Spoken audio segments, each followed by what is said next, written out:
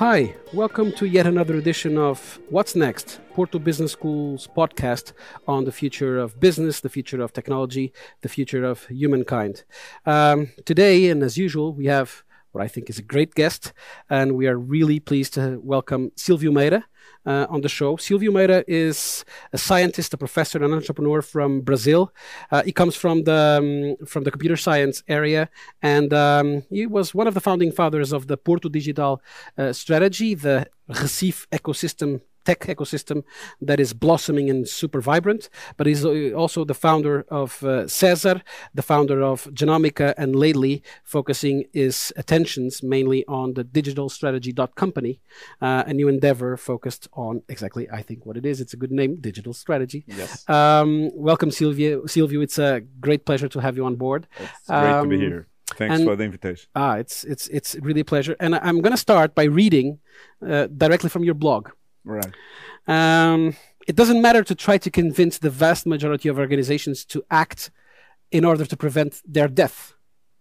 In more than one way, that will be their faith. They will die. They are designed to fulfill it.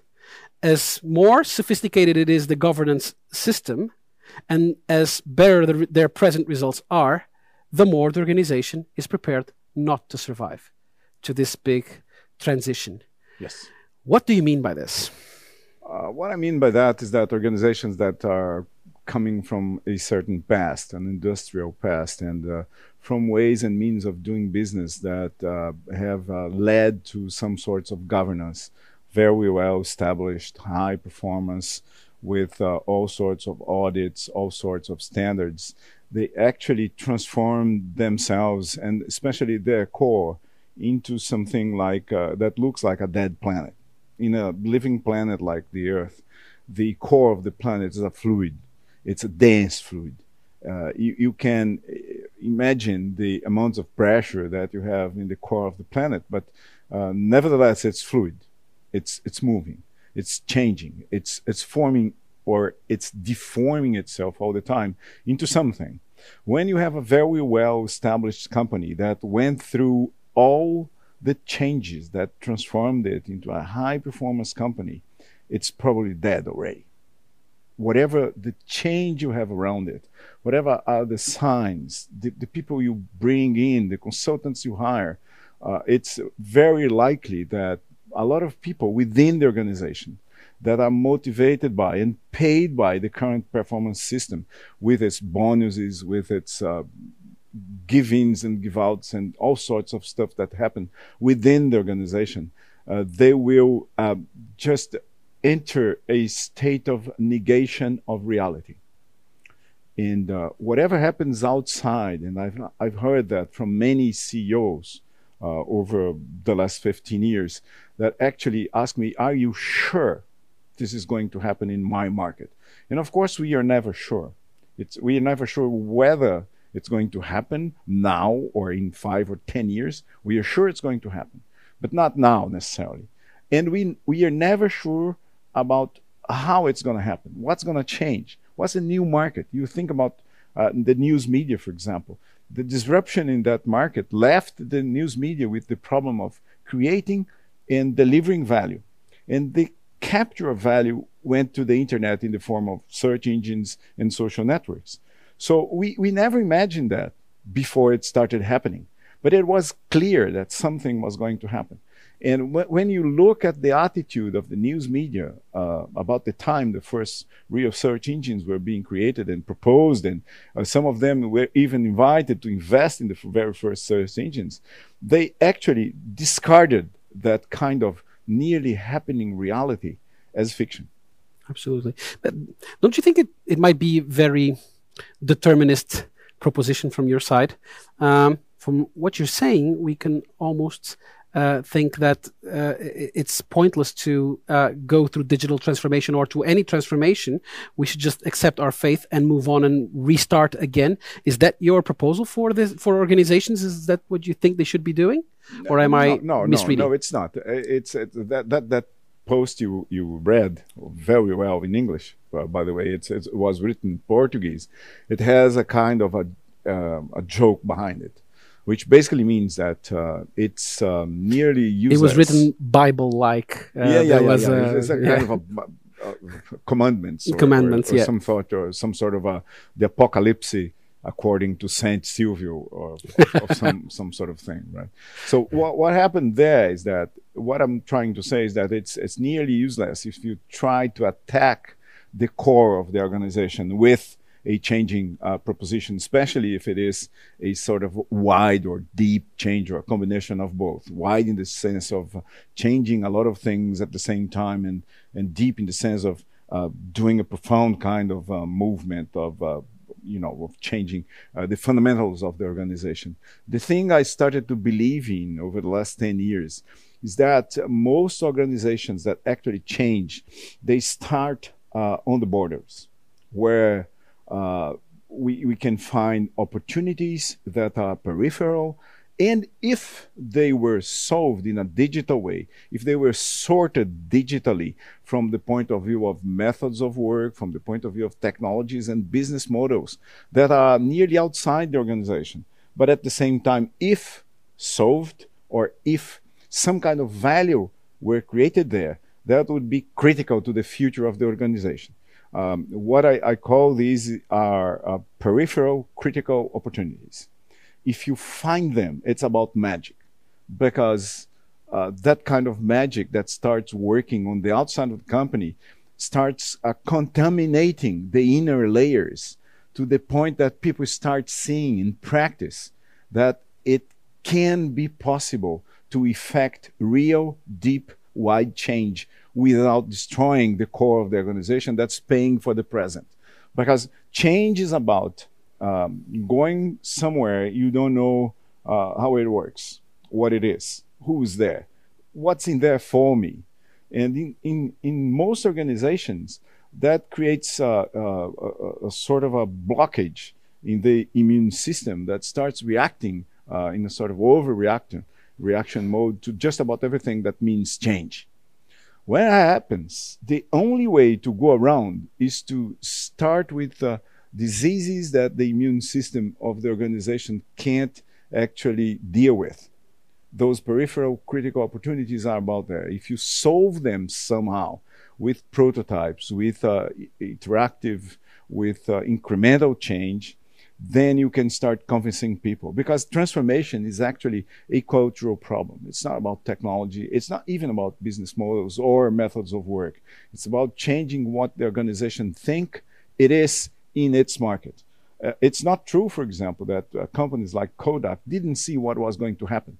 They didn't see them in what was happening. They couldn't reposition themselves properly in time or within time for that new markets, those new markets that were actually being enchanted from the future. New markets don't come from the past in any sort of significant way. They come from the future. You bring them to the present from the future, and that's the main difficulty.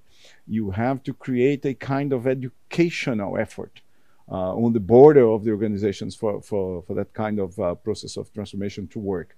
By the way, I'm a member of the board at Magazine Luiza in Brazil, and that's what we started to do there in 2011 with something called Luiza Labs that had 2 people in the beginning, and it now has 1,000. So those 2 people were responsible for this dealing with the peripheral critical opportunity. That was e-commerce, was simple, very simple e-commerce at the beginning, but in a network of brick and mortar shops. Before we started recording the show, we had a very brief, I wouldn't say even conversation, but we talked a little bit about Clayton Christensen. Isn't what you're saying a little bit similar in the sense that of his proposal of the theory of disruption? Yes. So what you mentioned, what you're saying is what you're saying actually, that companies, the companies that are better equipped to survive and thrive in this day and age are the ones that are not able to change, but they're able to disrupt themselves. Yes, definitely. Absolutely. But in a different way, if you compare what I'm saying to what Christensen says. Because he talks about the disruption coming from the margin, Yeah. but he analyzes it from the outside, and Yeah. and then the innovator's dilemma. It's Yeah, about yeah, yeah, facing competition from, Yes. but applying that line of thought to the core of the organization, the disruption. If you are able to disrupt yourself, to question yourself, starting from the margins, you might be able to be in a better position to thrive. Definitely, but my thesis and what I have from basically a decade of practice is that most companies that successfully change from analog to digital start from the borders, from the out layers of the institution, and not from the core. It's very unusual for you to have a set of leaders that's prepared to change from within to the borders. It's much more a problem of delivering power to the edge and waiting for the edge, waiting in a sort of deliberate, strategic way, and creating conditions for the edge to deliver change, then create change from the middle. It's normally not possible because of governance. You think of, for example, let's have a look at most incumbent global companies in any markets, in any market whatsoever. And let's have a look at their boards. If you list the board names, they are not prepared to understand what the risks are, what the changes are, what the new foundations are, what the new technological systems are, what the bets they have to be involved to even to start a process of digital transformation, let alone to achieve some kind of significant results within time, within the allowed time for change to happen properly within a big organization. One of the other theses that I have been dealing with for some time is that if you want to change something, you have to break the rules in a sort of a stealth way, to the point that when you were caught, you have delivered some results already. This peripheral change, or peripheral system of changes within an organization, but nearly outside the control of it, because you try to do it in a stealthy way from the borders to the center, is about that as well. You do all that you can at all times not to be caught doing change in a significant way before you have results. Before, if you're somehow caught before you deliver anything reasonable, someone's going to kill the process. Basically, that's what I've seen happening, at least in Brazil, over the last 10, 15 years. This leads me to my next question about from organizations to individuals. So Sure. We analyze the boards of administration of the most incumbent companies all over the world. We analyze a lack of, when we identify a lack of capacity, a lack of perhaps vision, more visibility but less vision. And what are the skills? What are the abilities, the capabilities that the leader, the board member, but also the worker in this new organizations? In my PhD, I called it the new emergent organizations. Sure. Whatever. What kind of skills, what kind of capabilities, mindset are you identifying on this next generation of leaders, managers, workers in this companies? If we could talk about current leaders, which are most of the problem anyway, because we don't have the new leaders yet. Yep. See, if someone is in any kind of leading position within an organization, from let's say middle management upwards, the key, I think, asset these days for individuals is unlearning, forgetting what you know. Because for most people, repeating forever what they've been doing over the last 5, 10, 15 years is basically killing themselves as professionals anyway, and also killing the company they are working for right now. So unlearning is absolutely fundamental. The second skill is a kind of controlling fear. If you're going to places you don't know the shape of, the context, the format, the underlying theories and whatever, you have to control or maybe even lose your fears about it. And then you have to learn how to use your intuition. Everybody's intuitive, just about everybody. But if you use your intuition, based on experience and the data you have from the past, you're going to do horrible things about about your business, about yourself in the near future, and so on and so forth. There is a lot of digital education that people, of course, have to go to and to learn. The most Is education doing a good job? No, it's not.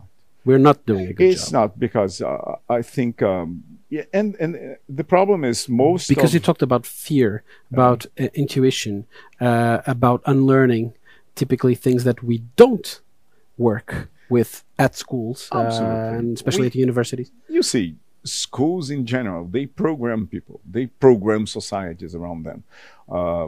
A school system, an educational system, is the part of the society or any society that programs people and groups in that society to behave according to certain kinds of principles, beliefs, and values. And in particular, most of what we see in any educational system in the world right now is a repetitive system that's repeating beliefs and values and contents, and in the case of business, theories and practices about a world that doesn't exist anymore. Of course, that's you can say that that's always been true at all times, which is not the case. If you look at the first industrial revolution, and if you look at the case of England, for example, in the, let's say, from the 1820s to the 1900s, what was happening there is that the theories that had been developed in the universities over the century before that were being used by entrepreneurs and technologists and engineers to cause what ended up being the Industrial Revolution. So the, let's say, there was a duet. The university had done its job, and as most things that it was doing during the Industrial Revolution were not about either technologies as such, and let alone business models as such as well. It were about theories, basic theories about the world, how the world was supposed to be functioning according to the laws at the time. We led to technologists, we led to inventors, we led to engineers to create the systems that brought about the Industrial Revolution. But then, when you take that kind of educational system 150 years ahead to the 1970s, for example, what we were doing was more and more consolidation of technical teaching, most of it about how the world was supposed to function.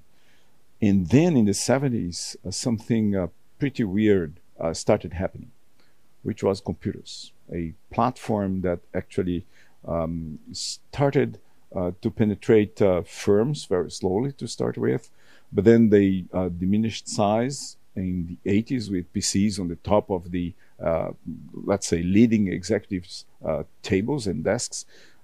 We connected those things in the 90s with the internet, and in the zeros, the smartphone came about, and we started transforming the lives of people, connecting, and nearly every single person in the world that could have one, 10 years later, had one personal, connected, high-performance information system. And now we are entering the Internet of Things, and all those systems are sort of packed within a digital platform, a worldwide connected, reliable, economically sustainable in some sort of way, not always that I guess we would need, but in most sorts of ways. And that platform is programmable.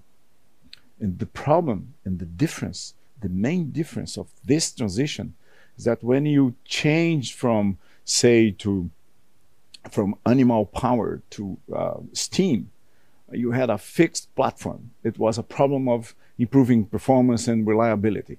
When you went from steam to electricity, the same thing. More power, more distributed, and the problem we had after the transition was more performance, more reliability, less cost. But now that's not the case. The platform changes every day, and it kills business models once a day, and it creates the conditions for new business models to be designed once a day and more than once a day as well. And then all of a sudden, we are in this sort of ever changing world that everybody else is programming, including maybe us. Yeah. If we are not programming this world, we are going to be programmed. And there is no option for that. And that's the point of the transition right now. We dealt with the transformation, but you now made the connection with the digital, with the technologies. Let's talk a little bit very fast about the technologies and the platforms. We have this hyper-connected, combinatorial nature that exponentiates everything, but there are lots of groundbreaking technologies happening and being connected, but everything is changing very fast. Do you think it will come a moment where we will consolidate and stabilize? And if so, around what kind of technology? What will be the main driver, if there will be one, that will be the engine of the merry-go-round, where we will I don't know, consolidate this new era that we are about to enter or entering? I don't know whether we're going to consolidate anything, because you see that there's this. So this becomes the new normal. This change becomes the new normal. Ever changing, it's really ever changing. Because think, for example, about a company launching a new smartphone that has a radar that then can detect small, very fast movements. Then all of a sudden, and that's true right now, right? All of a sudden, you can deal with smartphones and create a large set of new ways of dealing with smartphones in a completely different way. That's going probably to be the basis of the creation of a very large number of business models as well. And I'm giving this example just to show, in the case of smartphones, what's happening in the underlying layers of the global digital connected platform at all times. If you create some new way of doing, say, payments, that's either cheaper, faster, more reliable, whatever, all of a sudden you start creating a cluster of possible new business models that's going to use that. And probably it's going to kill a lot of things that was happening already and were thought to be high performance. I don't know exactly where we are going to stop with that, but I don't see any stopping or any wall that we are facing in the future that's going to consolidate something. But you can see some things happening right now that are going to change our, say, near-term future in ways that we were not thinking in the recent past. Say all things that are connected to money, with, for example, the Central Bank of China launching a central bank digital currency this November, for all we know. If it does that, and if that goes outside China, it may be the case that all these smaller countries in the orbit of China would have, if that actually happened, I'm not saying that's going necessarily to happen, would have their entire financial systems rendered just useless, because it's just embedded transactions in smartphones using a currency that accepted more widely than their own currencies. Is that going to happen? I don't know whether it's going to happen. Brazil would do something equivalent. I don't know. The United States would. Nobody knows. Facebook would do, yeah. And Europe would let Facebook do. So it's not just technology. It's technology, it's regulations, it's business models, it's culture, of course, it's people willing to use this or that system. But one thing is for sure, the possibilities of programming stuff are endless.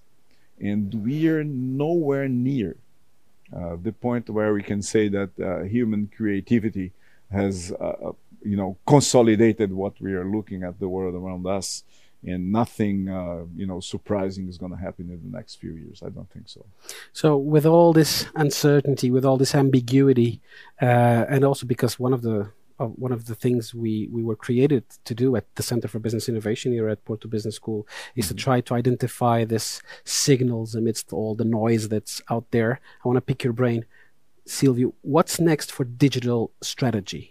What are you among in the middle of all the noise, what are where is the guiding light that you're going through? What's next is re-educating people within your company and in the markets, for everybody to be not only extremely aware, but prepared to be digital in sorts of ways that we can't even imagine now what they are. But think about, for example, the educational system. It's nearly completely analog. What we're doing right now is just a radio program that's being recorded and digitally distributed.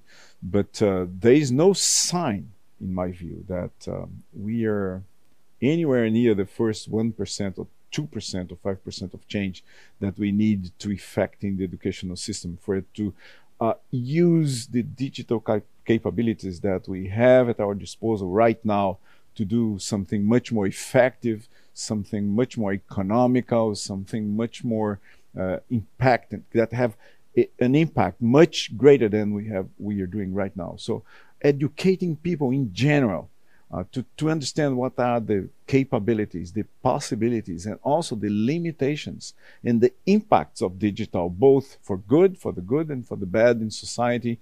For example, from the point of view of ethics, from the point of view of data privacy, from the point of view of privacy caused by the lack of privacy of your data, and so on and so forth. That's the just the biggest challenge that we have right now. And finally, what's next for you, Silvio Meira? For me, I'm worried about genetics. I think the next, let's say, the next big leap of digital is going to be digital over carbon. All that we are seeing of digital right now is digital over silicon. That's been the last, we'll say, at least 50 years, from the 70s, that we've been programming computers for serious. And I think we are going to see a gigantic set of gigantic waves of innovation over carbon, using the genetic basis of coding life, of editing life, of synthesizing life, with all its good and bad implications as well, over the next 20, 30, 50, 100 years. That's what I'm actually studying right now and worrying about. Silvio, it was a pleasure and a privilege for us. Thank you so much. This was Silvio Meira, identifying what's next, together with us at Porto Business School. Make sure you tune in for our next show. Bye-bye. Make change happen.